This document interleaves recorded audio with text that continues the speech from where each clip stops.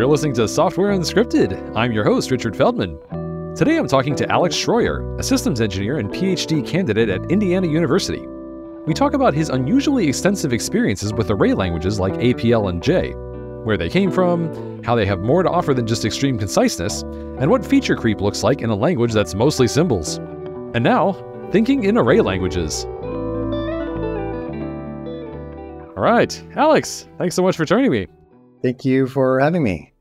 So you had previously mentioned to me that APL and languages like it, so that's to say array languages that are, yes, they are extremely concise, like APL famously has lots of single character, but it's like a weird symbol instead of function names. You were saying that it's more than just conciseness. Conciseness is just sort of like maybe the tip of the iceberg. Can you expand on that a little bit and just kind of tell me what else there is to them about than just the conciseness? Sure, yeah. So I'll try to do a good job of capturing the spirit of the array languages. I think that some other people have said this better than I probably can, but well, you know, there's the whole like Alan Perlis quote about languages that change the way you think. You know, those are the ones that are worth learning. Yeah. And the array languages is more than I think most other languages that I've played with have changed the way I think to a greater degree. Interesting. Okay. So what's the competition there? Like array languages compared to other languages? All right. Yeah. So some context for what that means. Back in probably around 2012, 2013, that's when I kind of discovered functional programming, mostly through Elm.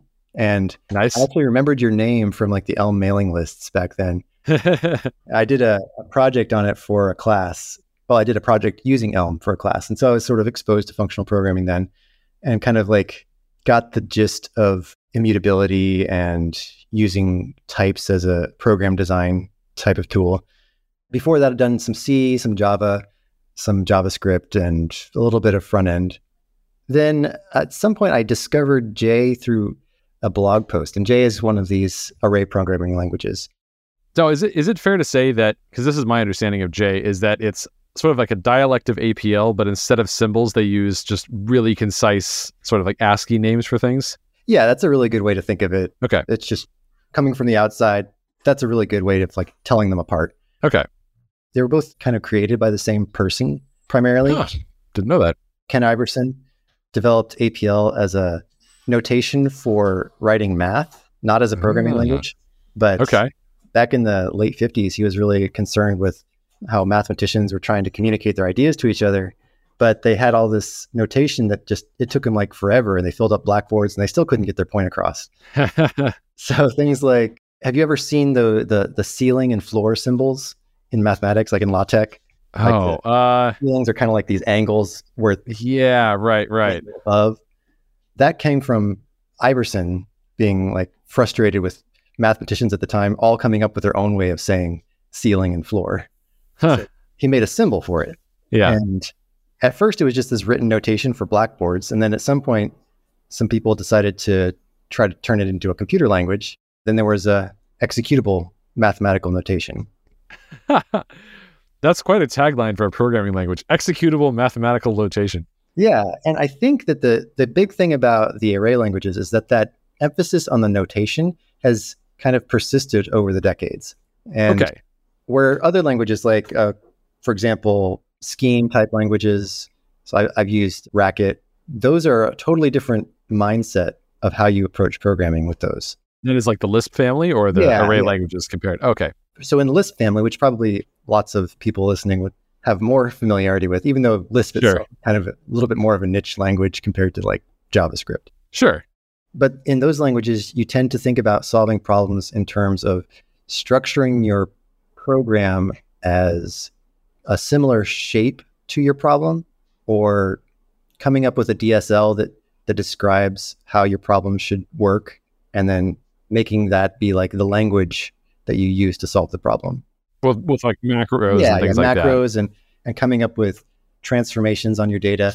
And a lot of that style, the feel of using a Lisp is like coming up with a new language that describes your problem. And so you come up with all these symbols, like in Lisps, there's hardly any syntax. It's mostly just parentheses and then words, right? So words are the building block. So in contrast with something like APL, the notation is much more sort of top of mind when you're programming in an array language. I guess it would have to be, yeah. Well, I mean, of course, you can define new names for things, just like in most programming languages. You can define a name for a function, a name for a procedure, or whatever. But there's kind of like this aesthetic that guides you towards using the symbols more than you normally would in, for example, a Lisp. I mean, I think it probably depends on the person, but for me, the reason is that I like the way the symbols look as a first kind of approximation. And the more you get used to like thinking in terms of symbols, they stop looking so much like individual symbol characters. You start to experience some sort of word formation where the symbol followed by that one, oh, that means a particular construct. That means something specific. So, okay, so maybe let me see if I can say this to check my understanding. Is it the case that rather than, like, if I'm working like a functional programming language, I think I'm usually thinking in terms of, okay, here's this function, it's being called with these arguments, and each of those are kind of distinct pieces. They're all sort of like their own little sub-expression. It sounds like what you're saying is that in an array language, I might think of that entire chunk of like 4 tokens, let's say, instead of thinking of it as like, oh, that's a function call with 3 different arguments. I'm thinking of that whole 4 token chunk as like one unit. That's like, this is just like that thing, and it's a common pattern I've seen before. So that's got like its own mental model, even if I did create it by composing together 4 different pieces, kind of like I did in the function call. Yeah. So I think maybe a good analogy would be something like in a procedural language, like C, for example, you often encounter things like doubly nested for loops, right? Or Sure. maybe traversing a 2-dimensional array or like an array of structs or something like that. So the double nesting is a pattern, and a C programmer learns how to recognize that pattern. They're like, oh, yeah, I see for loop, indentation, another for loop. I know this is going to be like some sort of order n squared kind of complexity, or like n times n complexity. For an array programmer, it's sort of more like replace a for loop with a single character that means the same thing. And then if you see 2 of them in a row, you recognize the pattern, right? Sure. So far, basically it sounds the same, right? Agreed. Now, the difference comes in all the details that you can add as a C programmer to that for loop. So you're allowed to, the first for loop might be, incrementing I by 1. And the second for loop might be incrementing J by 3, or doing something weird like that, right? There can be a break, and, early returns and continue statements inside. So having a control structure like a for loop is, for a C programmer, that's too limiting. You need all these extra little escape hatches to do something slightly different. It's flexible. Yeah. And for the most part, a lot of the control structures in array languages are less flexible. But what you gain from that is this feeling like, if I look at that symbol that means this control structure, I know exactly what it does. There's never any thought going into, oh, but what happens on the 15th inner loop of this thing? Oh, interesting. Okay, so this is maybe less like a function than I've been thinking, and more like a language level keyword, maybe like a for loop. But unlike a for loop, it's trying to think of it like maybe more like if and else, in the sense that it just always does exactly the same thing and there aren't any knobs to twiddle. Yeah, I think that's maybe a good way to think about it from like a feel kind of perspective. What does it feel like programming these languages? Because certainly I don't think of if and else as functions. I mean, they're definitely their own thing, and there's definitely no knobs to twiddle. Interesting. Okay. So what are some examples of things like that? I mean, I can imagine if and else, and I can imagine function calls. What's an example of one that you'd find in an array language that you wouldn't find in like a C or a JavaScript or Elm or Clojure? Sure, yeah. So there's one that comes to mind, especially because we're talking about control flow at the moment, like control structures, is the thing called it's called power. And it's kind of spelled like in the same sense as like 2 to the power 3. Okay. So the idea of the exponential being a power function is you take some data and you apply an operand to it and you get a result. And then you apply the same operand to the original data and you get another result. And you do this a repeated number of times, right? So 2 to the power 3 is 2 with the times operator repeated 3 times. Got it. So it's like, of course, my brain immediately goes to like, how would I try to express this in a functional language? Sure. And it sounds like you give it it's like a function that it's a higher order function. You give it, well, but it's not quite that, because you give it, it's maybe like a macro kind of, because you give it any expression, right? And then you could probably express it in terms of a fold in a functional language.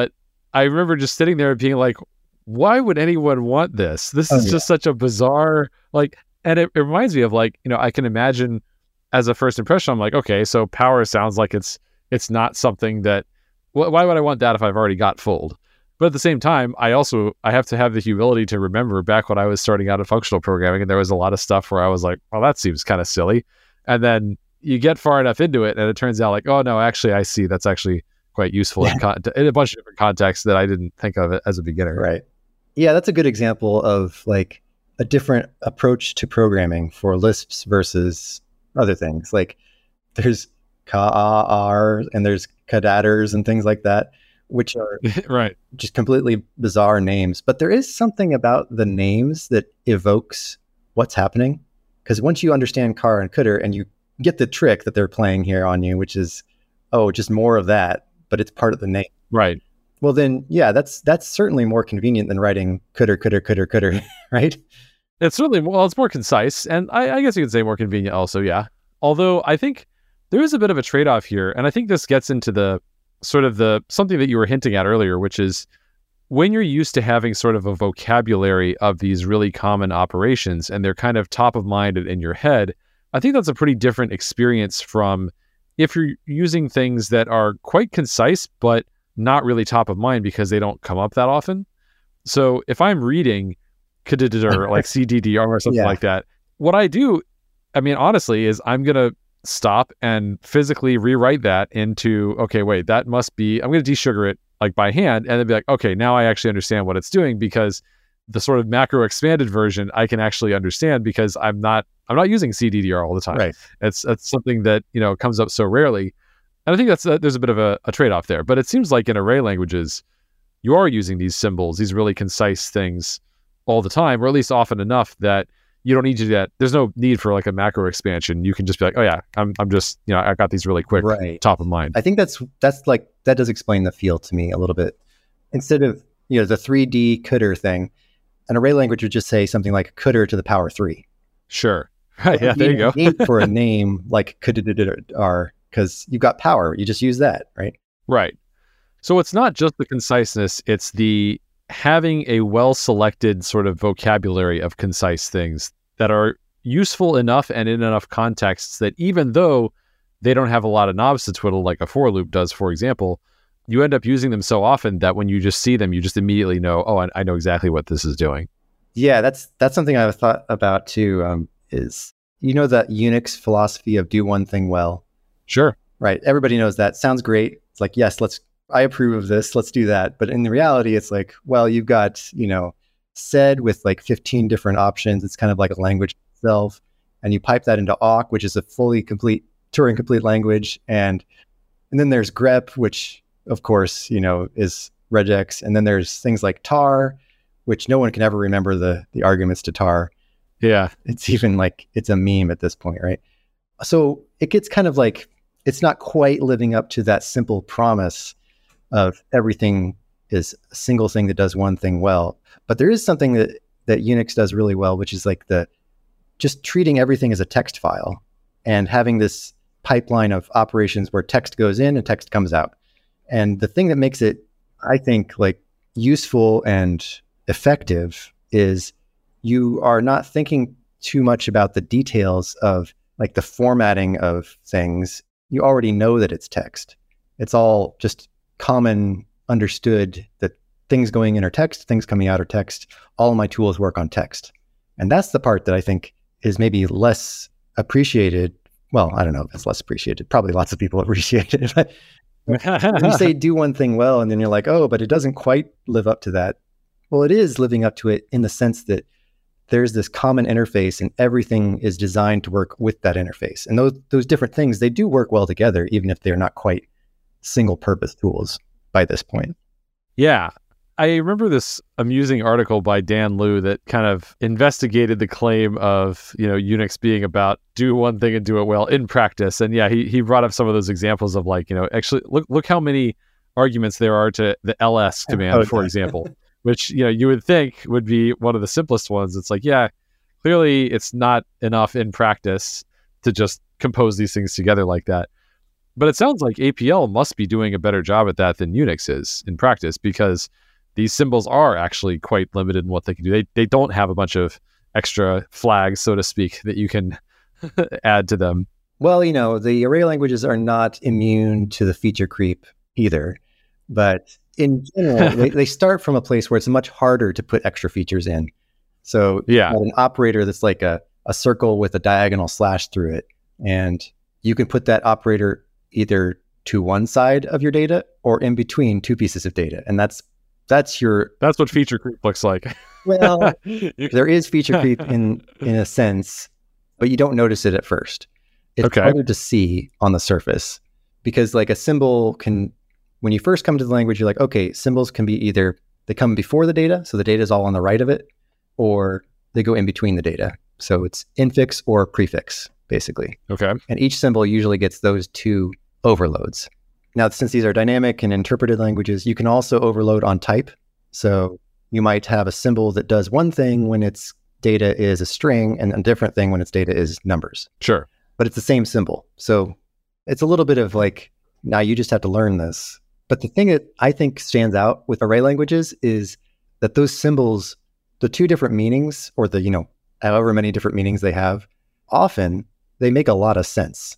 Well, I just kind of guessed what power was going to do with a string. Right. And it sounds like I was correct. Yeah. Yeah. It's, do the thing and take your result and give it back as the argument the next time you do the thing. Yeah. Although I guess in that case, maybe there's no type directed dispatch on that. It just is doing exactly the whatever the operation was. And the exclamation point example, okay, so feature creep then looks like making the same symbol able to sort of just work in more scenarios or just do something interesting rather than, I guess, giving an error or saying this is unsupported or something like that? Well, I think in the languages that I've used the most, which is primarily I'm most familiar with J and K, which are the ASCII versions, the ones that don't have special Unicode symbols, but you can write them with a standard QWERTY keyboard without having to use any special software. Or a special keyboard, right? Isn't there an APL keyboard that's like a physical designed for all these APL symbols? There was back in the day. There was actually a physical keyboard, or not a keyboard, but a typewriter back in the olden times when teletype were the way that you interacted with computers. So they were called type balls. So it had a ball and it rotated to have the right printed character. So back in that time, they actually did have special keyboards. Modern APL programmers and BQN programmers, they use standard QWERTY, regular off-the-shelf stuff, like your text editor supports entering the different characters. Or there's like online IDEs and REPLs that let you click a button to get the character or type a 2-character combo that results in the special character showing up. Gotcha. Okay.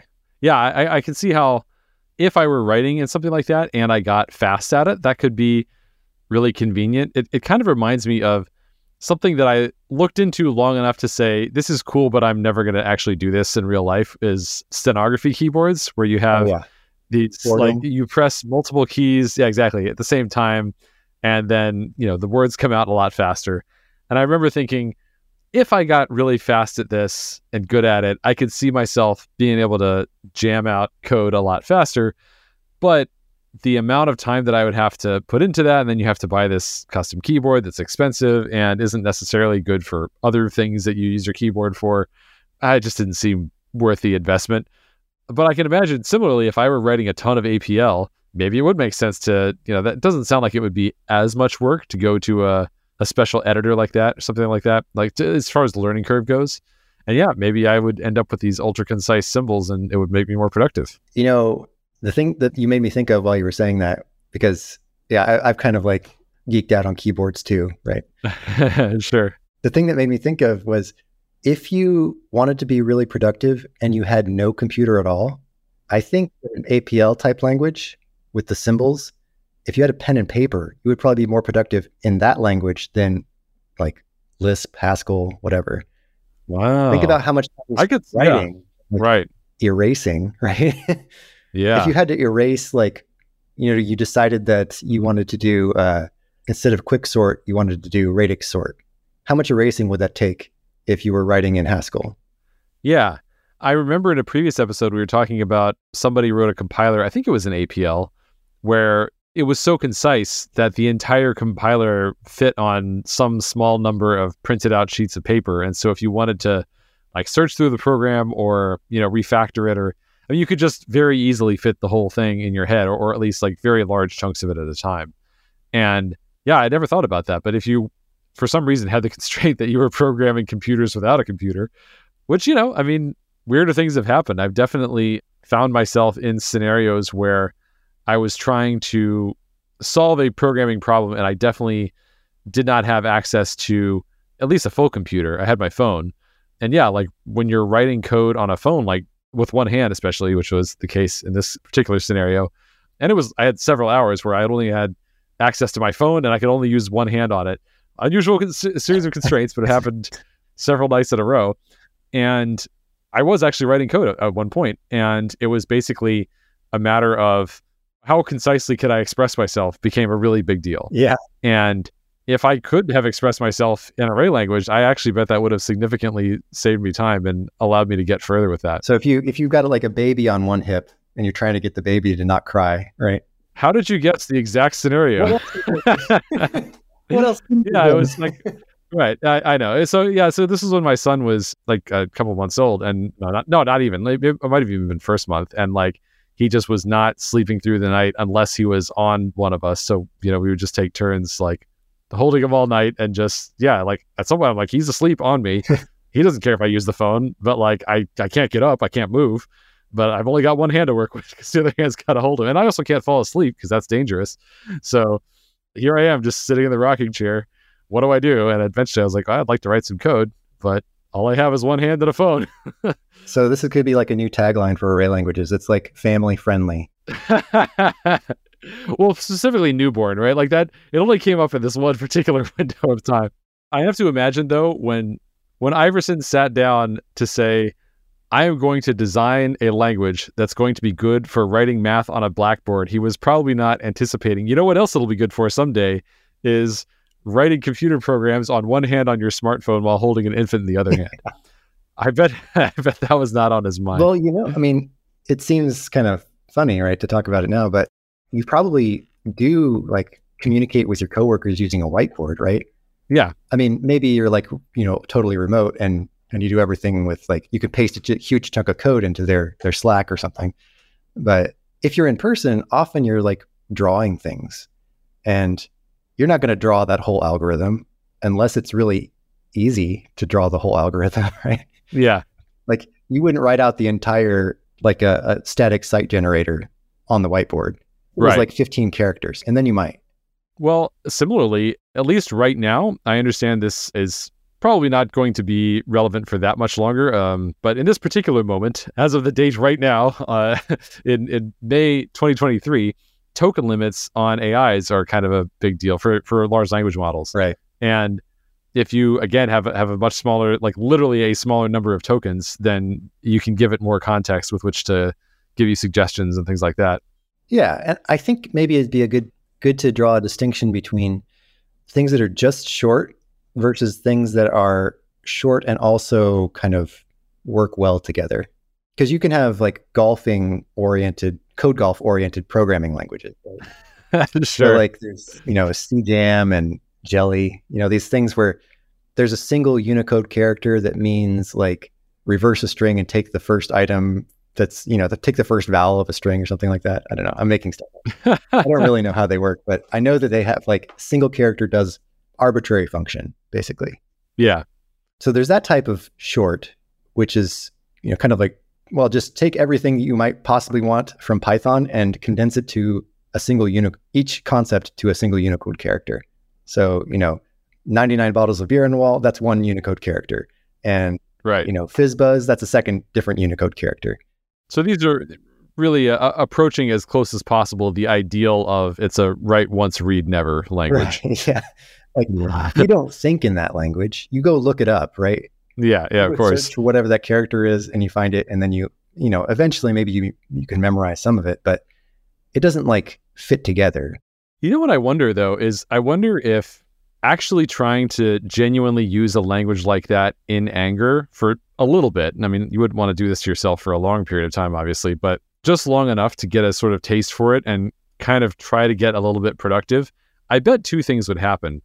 One is overall, it would be a pretty bad experience. And so one of the things I would think would happen is that when you're using another more reasonable language, whenever you get the same kind of a feeling that you remember from that, you would probably have a keener sense of like, this is not good. And I know why this is not good. Like it would be like, oh, this feels like I'm having to look up stuff all the time, like I used to have to do for literally every single thing.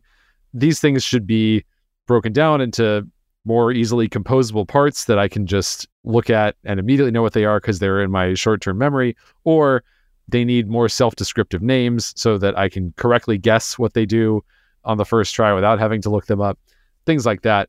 And then the second thing I would imagine would happen is that I bet you would get some sort of insight where you're like, actually there is something nice buried in there. It's not it's not something I would have guessed, but it like weirdly when I do have one Unicode character for 99 bottles of beer on the wall, there is a surprising scenario where that, I mean, with that particular one, I guess you can guess the exact scenario where that comes up. But there's probably some combination of weird things where you're like, I wouldn't have guessed this. It always seems like whenever you take some really weird bucket of constraints that you would not think would ever produce anything useful or nice, there's usually some weird combination of things where like, actually there was something nice about that, even if overall it wasn't a great experience. Yeah, I could see that. I also have never been on a deadline and trying to code jelly code professionally. Right? Right. Have you ever been on a deadline and coding like APL or J or something like that? And or just use them in anger, I guess, to sort of like have to ship something to production, so to speak? I have used array languages for work, but I wasn't quite so constrained as like a typical scenario because it was like a situation where I needed some results. The array language is something I already knew and I could get the result quickly. Nobody else in my team had to know what I was doing. Like they just cared about the result. They didn't have to read or understand the language either. Did anyone try to? Yeah, I've got a couple people at work who will at least, ponder and look at some of these things. Is that just so they can put it on their resume? Be like, oh yeah, I at this job I used Java, TypeScript and APL. Well, the problem is with most of these array languages, you put it on your resume and the recruiter has no idea what you're talking about. True. Yeah. But that's fair. For a specific job, then yeah, that would definitely be a plus. Like, there's some places that are hiring for array languages. And if you already know an array language, they're like, oh, sweet.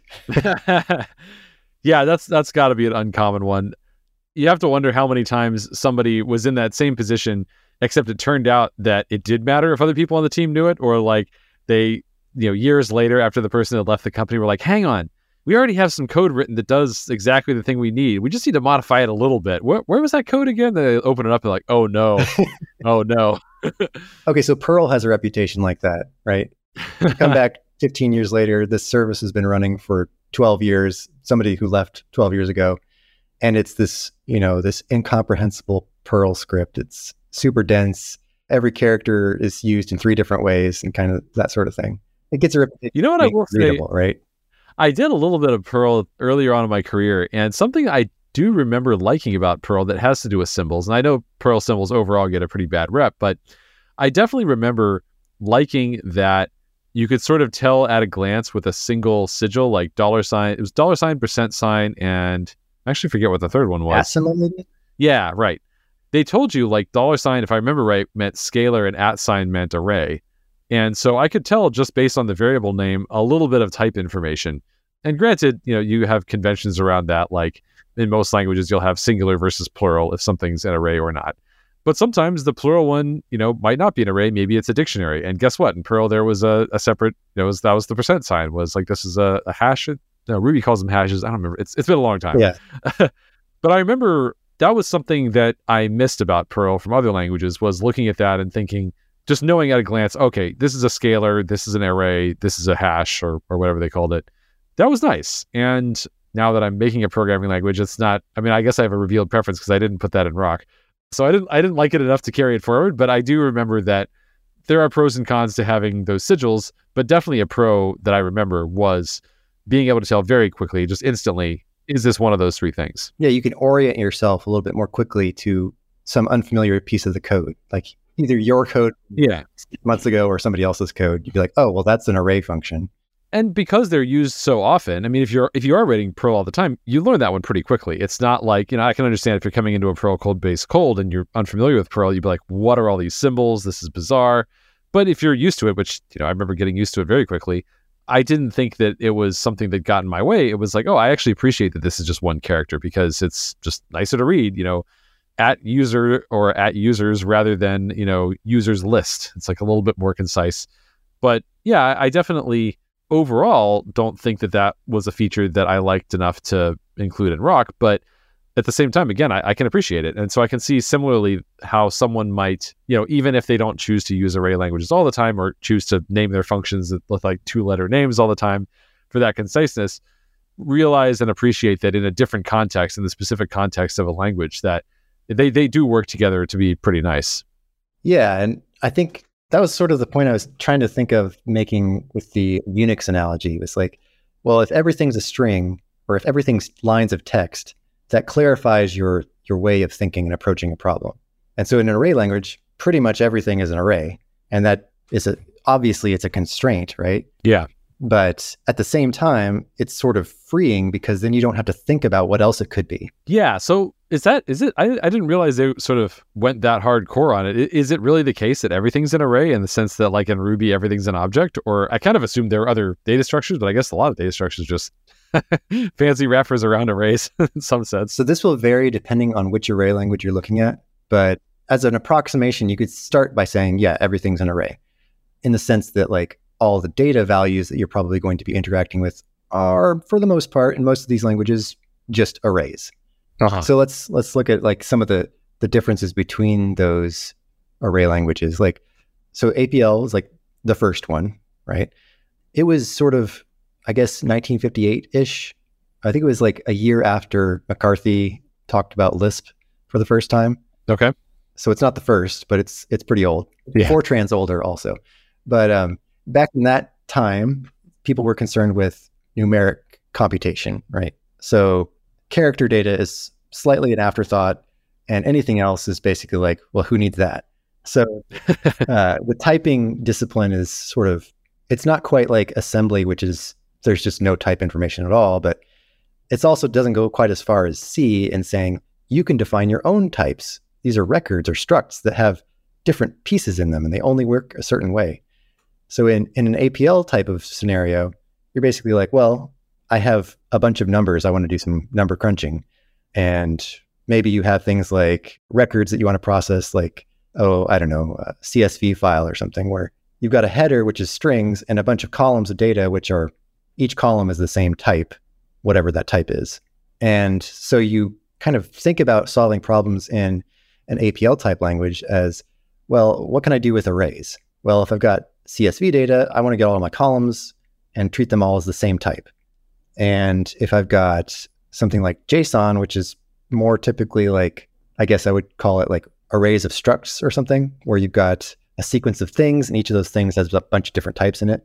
Well, an APL programmer would be slightly annoyed by that and be like, well, I want to first convert this into more of a tabular kind of structure so that I can operate on it one big array at a time. I see. So if I got, for example, a JSON array of JSON objects, and each of those objects was like first name string, last name string, email string. Right.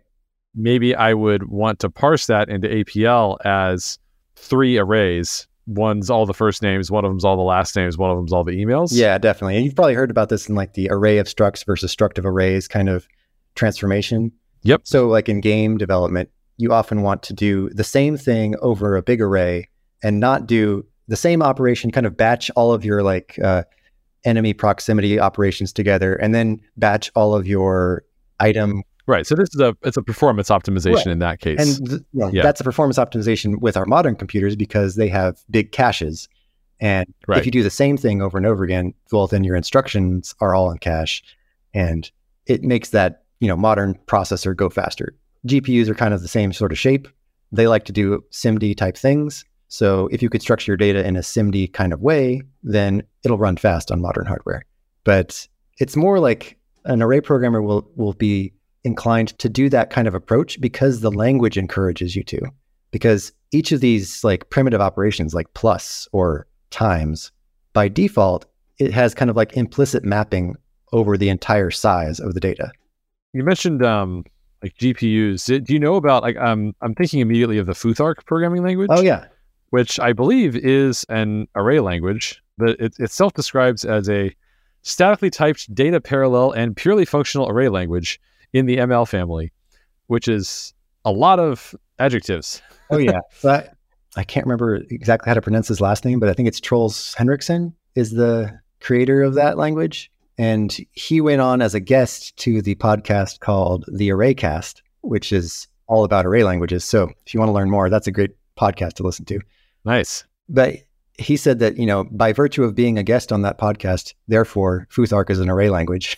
But yeah, it has a very different approach from what I consider like the spawn of Iverson kind of languages, like APL, J, K, BQN.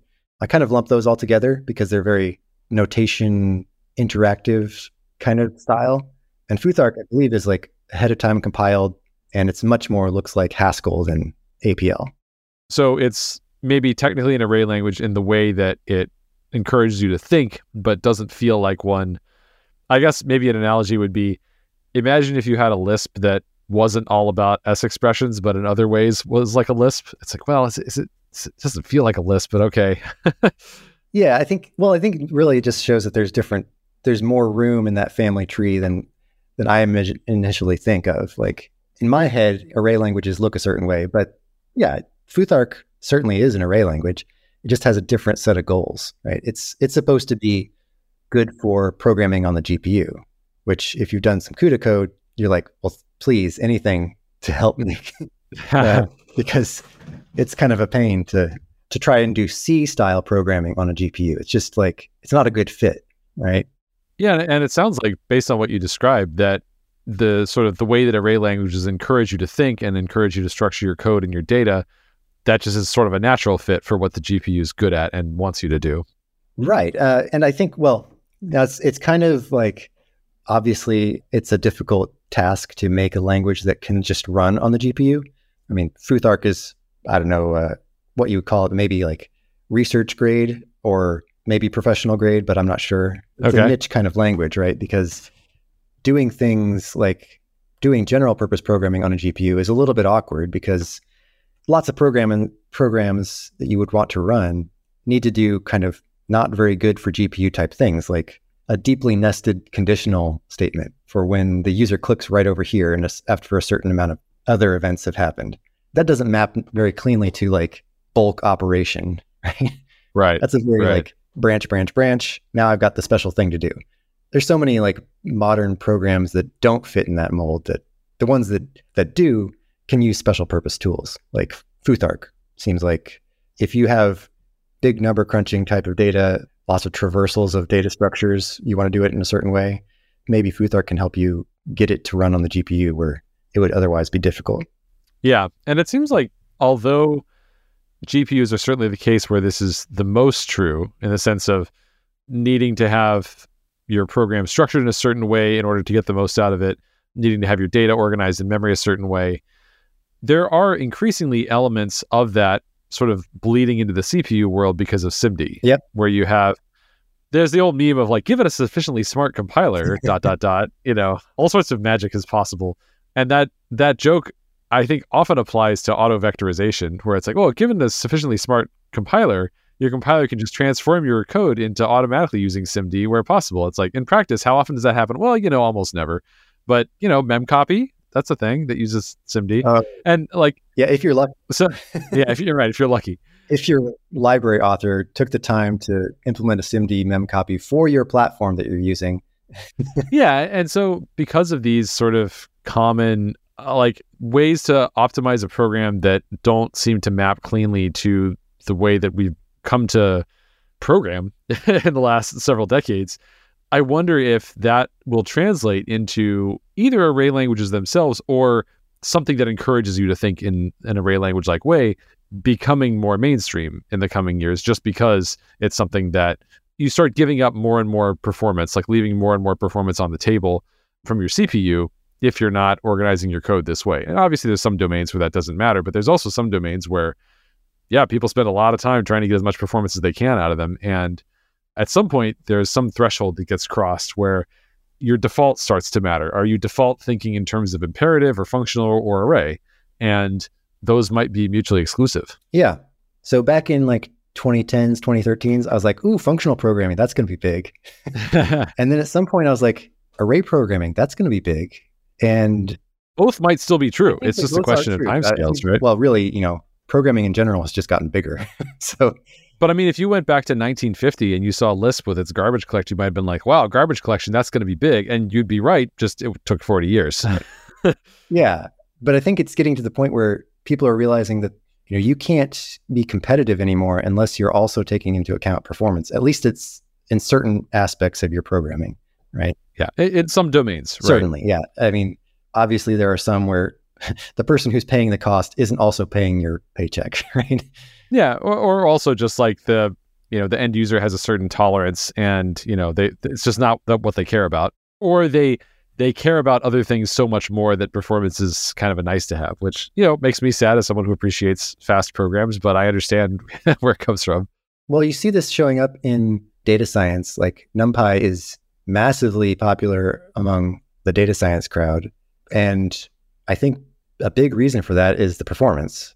Sure, because this is enabling you to do applications that you couldn't do with pure Python. It would be unbearably slow. You just wouldn't write the application. Right. It would just take like days to run or something like that. Yeah. Or, well, it's still working. We don't know how long it's going to take because our benchmark is still not done. Right? Yeah. Yeah. At some point, you just throw up your hands and say, did not finish. Yeah. So yeah, I think the array languages are kind of well suited to take advantage of that, mechanical sympathy with the hardware. I think Aaron Su's co-defense compiler is probably one of the only ones I know of that is like an array language like APL, that flavor, that actually targets GPUs. But certainly, I think most of the interpreted array languages that I know of, like APL, BQN, K, J, they all have SIMD code in their interpreters. And because these like operations are so constrained to what they can do, that means you are allowed to, in the interpreter, run the fast path, right? You don't have to be like, right. Oh, but what if it's a other type? Well, there's only like 4 types to choose from. So you just write all of those things.